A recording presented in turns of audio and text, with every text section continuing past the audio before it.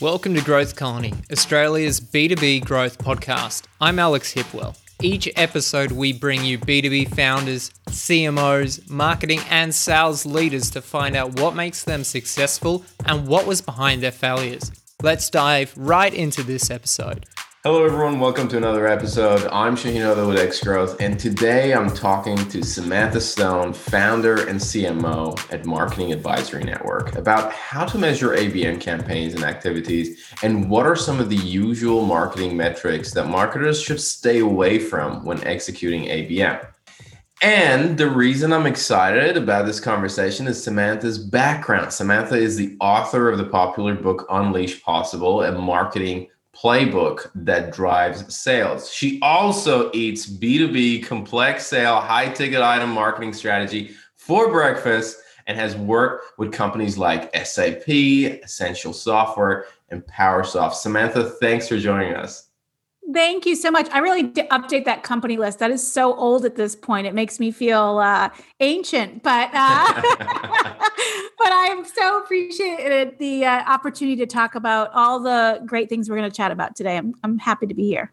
It's an absolute pleasure having you. So I want to start with, marketers in the B2B space have been measuring, their success through a few key metrics like, MQLs and SQLs predominantly. But when it comes to running ABM campaigns, some of those metrics could create a bit of confusion rather than clarity. Why is that? I'm glad you asked that question. I was actually in a meeting just earlier today talking about how to measure their ABM efforts, and we were having a philosophical debate, shall I say. Here's the challenge. The way marketers have traditionally been measured doesn't work well in an ABM model for a really important reason. So what happens in an ABM model, if we're doing it right, is we've identified a set of accounts that have a high degree of likelihood that we're going to be able to serve their needs. We figure out who all the people are there. We start building relationships with them.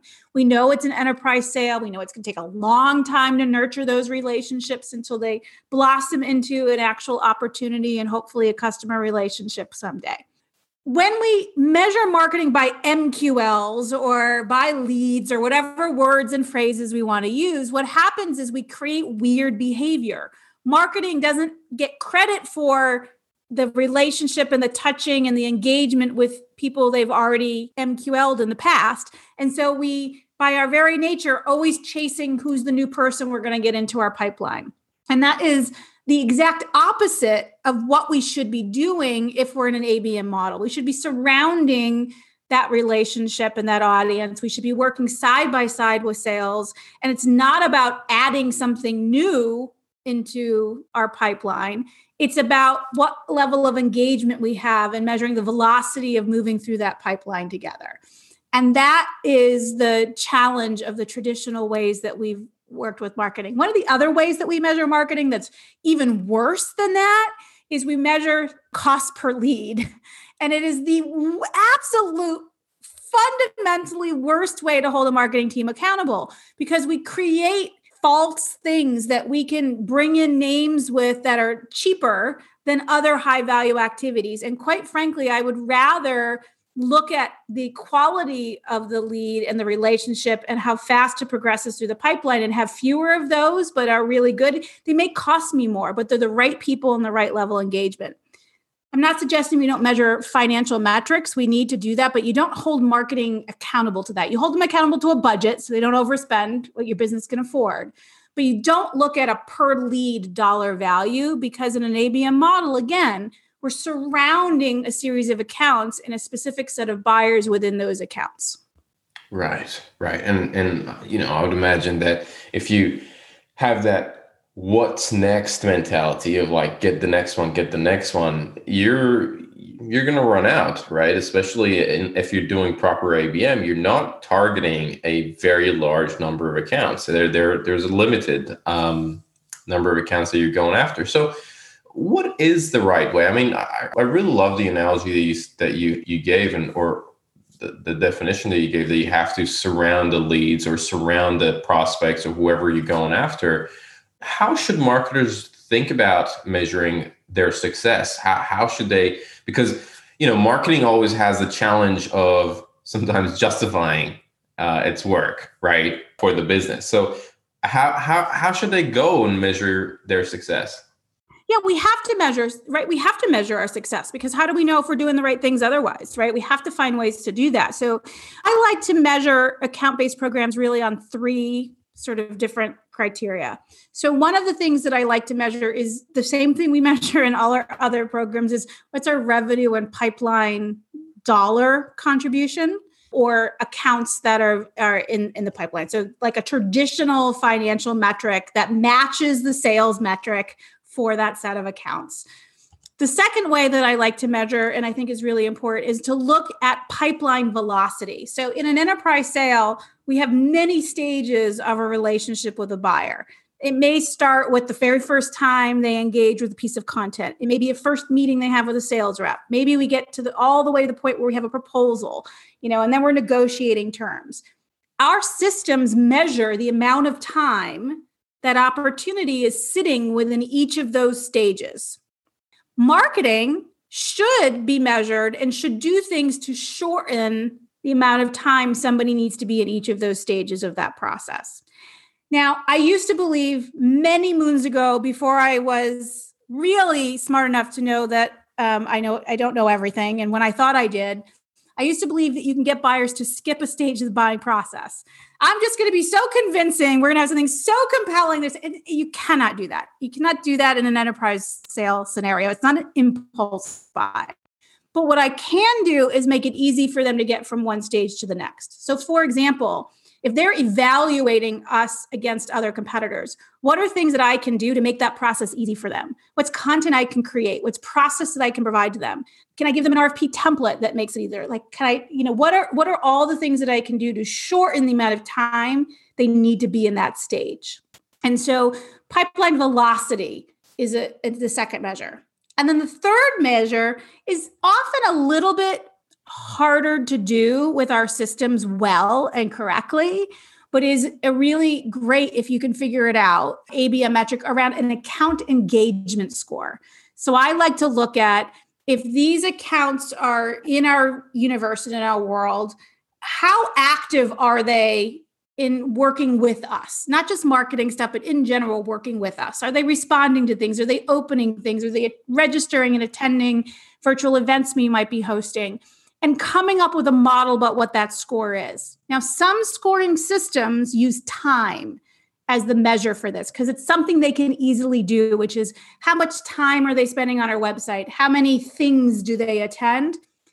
It's better than nothing, right? That metric, it's not the perfect metric, because sometimes it's more about what they engage in than how long, right? But at least you have some decision and some threshold that you're holding around that. So those 3 things, pipeline velocity, dollar contribution to the pipeline, along with number of accounts that are in our target market, as well as that account engagement score, is how I like to hold marketing accountable in an ABM model. Now, we still measure open rates and click-throughs and all the things that marketers, time on page, website visits, right? Marketing needs that, but that's our forecast data that tells us if we're doing the right sets of things. It's not what you hold marketing accountable to, because we can get people to open an email, right? We can get people to click on things. If it's the wrong set of stuff that's not moving along the pipeline, we're not doing our job. That's it. No, that's awesome. And there's also, so I really like the approach of going from revenue, then looking at velocity, and then engagement. What about, there's also the another model, the 3 R's, right? Which is kind of similar. I've noticed a few different measuring models out there, right? The 3 R's where ITSMA talks about, which is the last one is the same, revenue, and it's reputation and relationship, right? What are your thoughts? I always looked at that and I feel, is that something that is maybe very specific to one-to-one campaigns in account-based marketing? That is, ITSMA kind of developed it from there, where it was all about the market of one, like the account is going to become a market of one. And maybe those kind of make sense a little bit more in that setup, and a bit harder to measure in one to few or one to many. What are your thoughts on some of the other measurement models that are out there? I think there's a lot of models that people can use, right, that work. The challenge when you look at reputation, so reputation is meaningful. I like to look at propensity to buy instead of reputation. I might have a great reputation. That doesn't mean that I'm actually likely to buy from you. And so I think, and I don't care in general if the whole world, I have a good brand reputation. I mean, I do care. I want people to care about my brand and like my brand and value it. But what I want to care about is the segment of the market that I'm trying to go after, if they're likely to include me in their evaluation process, that propensity. So the challenge with the propensity models is you can measure affinity and measure propensity, but it's point in time, right? It's not something that I can accurately determine on an ongoing basis. So I think you should have a qualitative process as part of what you do to verify that over time.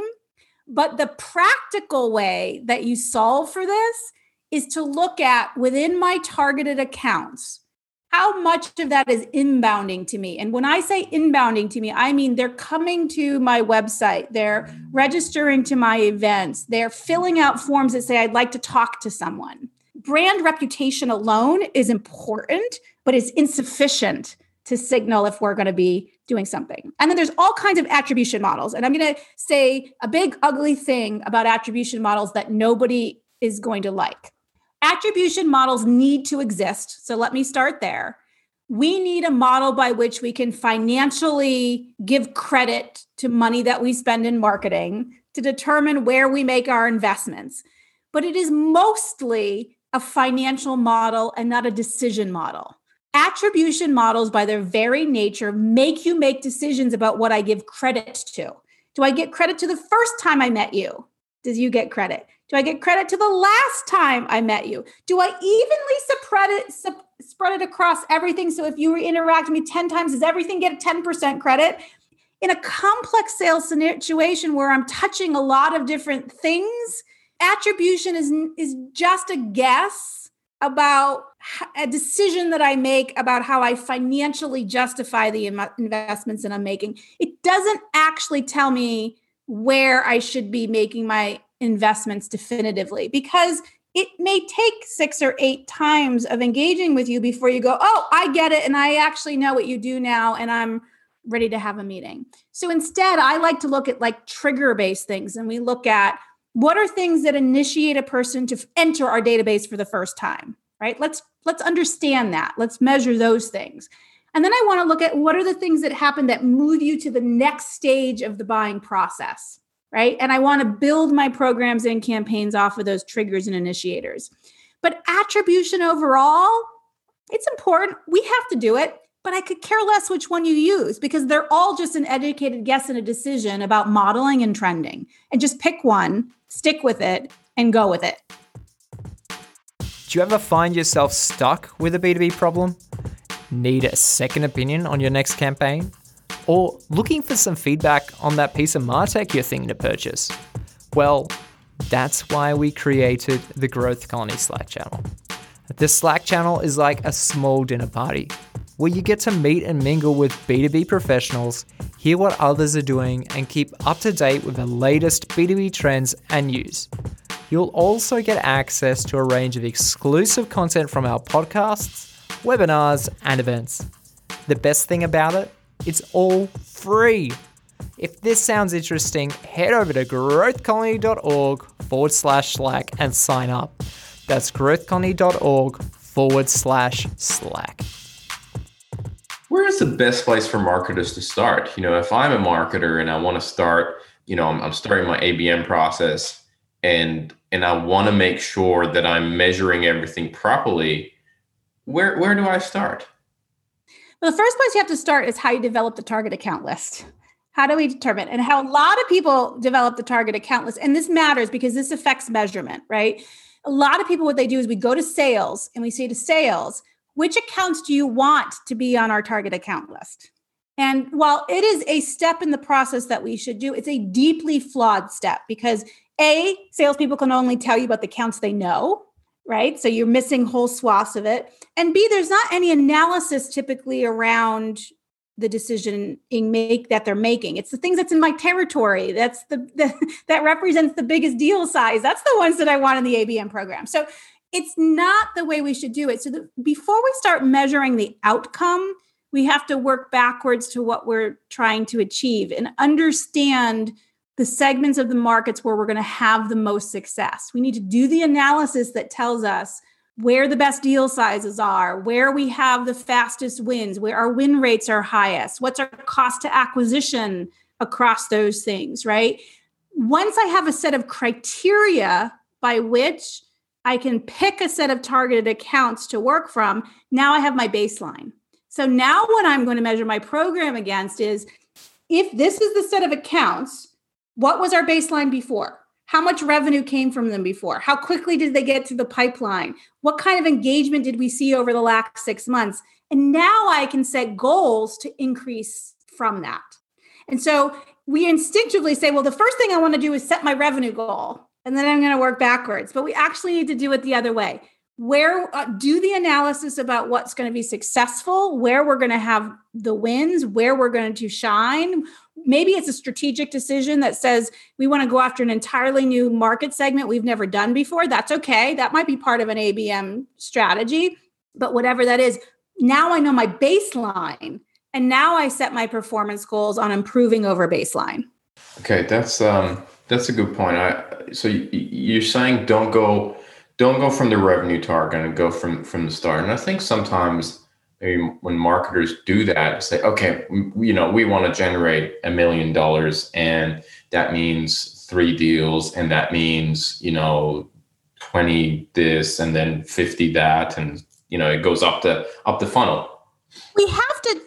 We still have to do that to get to the budgets and get to the math and look at, I'm not saying, I realize that most of the time that's how this stuff starts. Somebody somewhere at the board or the CEO or the head of sales says, our ABM program needs to generate $5 million. Come with me a plan. And so you need to get to the 5 million. The question is just, where do you start? And you don't start at the 5 million. You start at the analysis of your market opportunity. And then you build backwards to that 5 million. And you say, okay, well, this group of people, the best ones, the ones that we're going to win the most, the ones that we have the best chance of, that we already have in our database, that blah, blah, blah. We know all this criteria around them. Can we meet $5 million with them? If the answer is no, and it's almost always no, right? Then what's the next layer? And then what is that going to mean for us? What are we going to have to do to reach that next layer? How are we going to have to think about the types of programs we run, the types of acceleration that we have to do? Interesting. So explain that a little bit more. Okay. So, I did the analysis and I'm like, oh my God, I'm not going to hit it. It's not going to generate $5 million. And so you're saying go broader, or? Yeah. So what I'm saying is, this is what happens. We need to do $5 million, and I want you to target these 100 accounts. And marketing goes, 100 accounts, let's do the analysis. Well, this 20% are not in market this year because they just bought something else. And this set, we start doing the math, and you go, everything in the world has to go right to get $5 million out of these 100 accounts. We can't do that.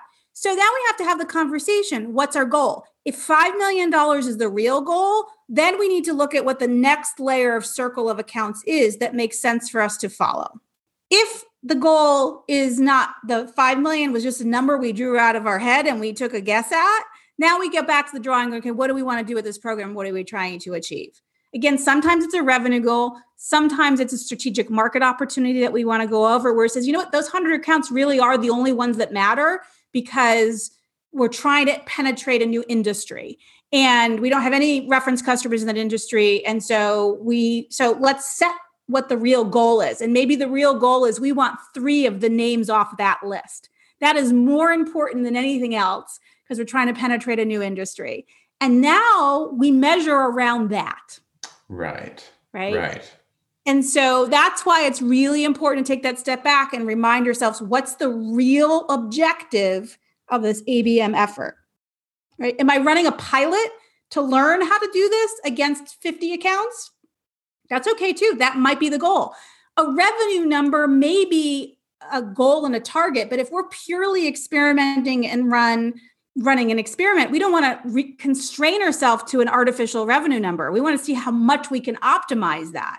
So then the goal might be the engagement score might be a much higher objective for us in that model than if I wasn't running a pilot. And that's why we have to start with what are we trying to achieve? What's the pool of companies that we can work with within that, and start mapping all those connection points. And now we know what to measure. Yeah, that's a great point. That's a great point. How would you go if you realize that, hey, we need to really increase engagement in these accounts, and that should be our objective, like you mentioned. How would you go and communicate that to the leadership? Because I feel like sometimes the leadership would be like, here's marketing again with their fluffy metrics, and it becomes a bit hard. And it is also this notion where everybody, especially now, it's the hip thing to do, to say marketing is revenue oriented. Marketing, it's revenue marketing, right? It's pipeline marketing and stuff like that. How would you communicate that hey, at this point we need to focus on engagement rather than your $5 million at the end of the pipeline? I think there's a couple of ways that we do. First of all, we should share whatever the revenue goal of sales is. We should share it. We should own it. We're with them, right? Like that. But sometimes you have to go outside your norm to hit a revenue target, right? Like, COVID hit, and all of a sudden not everybody's, right? All of a sudden, all these opportunities of people who had budget approvals, their budget's on hold. So are we just going to sit around and say, well, they're not in our ABM program, so we're not going after their revenue number? No, good marketers are going to go, okay, let's be realistic and adjust, but where are we going to pull that money from? What other things can we do to pull that in? And so we should share a revenue number, but we have to look at the things that matter. So when I said, we need to look at engagement, that's the marketing metric. The sales metric of that might be the number of pipeline opportunities that have been added to the pipeline. If my sales process is 18 months long, and a lot of enterprise sales processes are that long or longer, I'm not going to hit any revenue this year. And if I attribute revenue to the program, I'm making it up, because that's not how our customers buy, right? So maybe I look at win rate for a set of accounts that might have already been in pipeline. And now I want to look at, can we affect the win rate of those accounts? Maybe I want to look at number of new pipeline opportunities added within this class of accounts. So we need those revenue-ish metrics. It's just which ones we choose are going to be the difference between making the decisions that make sense for our business and decisions that just make us feel good, right? We want to measure the things that are going to create the behavior we want on the marketing team. And not just on the marketing team, by the way. Right? This is a partnership with sales. Engagement scores aren't just about marketing activity. They're about sales and marketing activity. Oh, that's a great point. Okay. All right. Now, the other thing that I wanted to ask is, so we initially talked about some of the mistakes in terms of using traditional marketing or demand gen metrics for ABM. What are some of the mistakes that you've seen people make when they're trying to measure their ABM success going through an ABM model? So a couple of things happen. Sometimes what we do is we miss steps in the workflows for non-ABM accounts. So sometimes we build rules into how we lead score that doesn't surface really good opportunities for us that are outside our set of accounts that we're targeting. And that is a dangerous and a slippery thing to do as a business, right? So if we go, I love going all in an ABM, but all in doesn't mean I give up anything else that's outside of these account strategies that I'm going after. So we can't neglect the rest of the things that we do in marketing. So sometimes the mistake we make is focusing too much on only the specific set of accounts that I've identified. And that is not good from a long game perspective, because that list is going to shift and morph over time.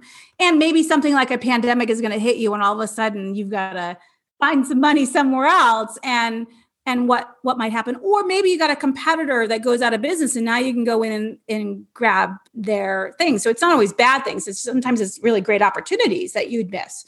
if you are too narrow in how you approach it. So I like a balanced approach that looks at both of those things. The worst thing that can happen is when we squabble over, does marketing get credit for this account or does sales? I could care less. If we're doing our job right, we worked it together.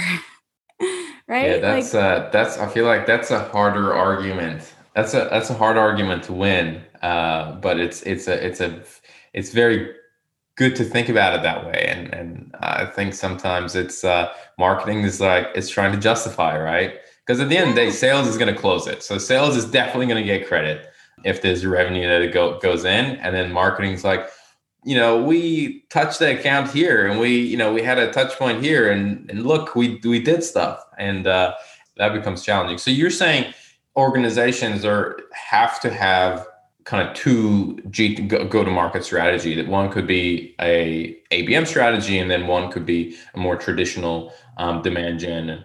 I don't think it's two go-to-market strategies. I think it's one go-to-market strategy, but it's not ABM exclusive, right? And there may be, so first of all, there are some businesses where an ABM exclusive model does make sense. It is very uncommon where that is the case. So you want to find that right balance between those things and make sure you're not turning off flow that might naturally come to you outside those. It's that you can serve and want to serve, right? You don't want to just take any customer that comes. You want to make sure it makes sense to you. But rarely are you in a scenario where so there's been a couple companies I'll work with, for example, one company that they really only sell to police departments. That they have a solution. It's very specific. That is all they sell. If anybody else came to them, it's such a mismatch. I mean, maybe the technology could work, but it would be a really far departure. They're all on an ABM, right? Like that's all they have to do. They don't have to do anything else. But most businesses have some variety in the customers that they serve. Okay. We touched on compensation a little bit. And I want to ask you, is there a model that you've seen where marketers start to be compensated based on ABM metrics and revenue and specifically revenue? Like I've had a conversation with a couple of people and some people are for it and some people are against it, to give a little bit of that sweet compensation check that sales gets to marketing. What have you seen when it comes to ABM in terms of compensation models for marketers? I think it depends on what role you play on the marketing team. I think it can vary. So if I'm a BDR who's doing meeting acquisitions and I'm on the phone, but I sit in the marketing team, I'm going to have something that might feel more like a commission structure than I'm a marketing strategist who's overseeing a lot of things. Most marketing people, bonus structures seem to work well, I think, that look at the sales metrics we're trying to hit and some of these other things. And can I do, my bonus structure around that? We want to be careful to not turn marketing people into salespeople, because salespeople are compensated for a certain set of activities over a short duration of time. Marketers need to be thinking about both after somebody becomes a customer and long before they become a customer. So, I think there are ways to reward the end game in the long, of building an established relationship with an account specifically, but you want to be careful. You don't want your marketing people to make sales decisions. You want your salespeople to make sales decisions and your marketing people to make marketing decisions. Gotcha. Samantha, this has been amazing. I very much love this conversation. I mean, we talked about pipeline, we talked about metrics, we talked about compensation, we talked about mistakes. Is there anything else that you think that maybe I should have covered and I didn't ask that could be valuable on these topics? Oh my goodness. Now you're going to make me think about what didn't I say? I'm going to sit there and analyze in my head, really trying to analyze really fast. I think at the end of the day, what matters in marketing for ABM is the same thing that matters in marketing across the board, is consistency and looking for trends and patterns. We sometimes get lost in a particular account or a particular email series or a particular event. And those are dangerous we want to look at those, but we need to look at it holistically across and look for those patterns and those trends and make sure we're not doing exception marketing, which limits our ability to scale and be successful in the long run. Right. Not having all the eggs in one basket. That's great. Now, Samantha, if listeners are interested to hear more or have more questions for you, what will be the best way for them to find out about you and get in touch? So they can go to marketingadvisorynetwork.com and my contact information is there. They're welcome to do that. I'm also on LinkedIn all the time, so they can find me there. It's Samantha Stone Marketing. I was early enough in my days to get Samantha Stone Marketing, but not early enough to get Samantha Stone. So they can find me on LinkedIn as well. I love it. Well, thank you so much for jumping on the podcast. I really appreciate it. And we'll chat soon. Thank you for having me. Hey, it's Alex again from X-Growth. Thanks so much for joining us on this episode. If you enjoyed it, we'd love it if you take a moment to rate us on Apple Podcasts. It would really help get the word out to other B2B professionals. If you're hungry for more B2B content, make sure to join our Slack channel at growthcolony.org/Slack, where we share the latest B2B news, tactics, tips, and chat about problems we're facing in the B2B space and find solutions together. That's growthcolony.org/Slack. Thanks for tuning in. We'll catch you in the next episode.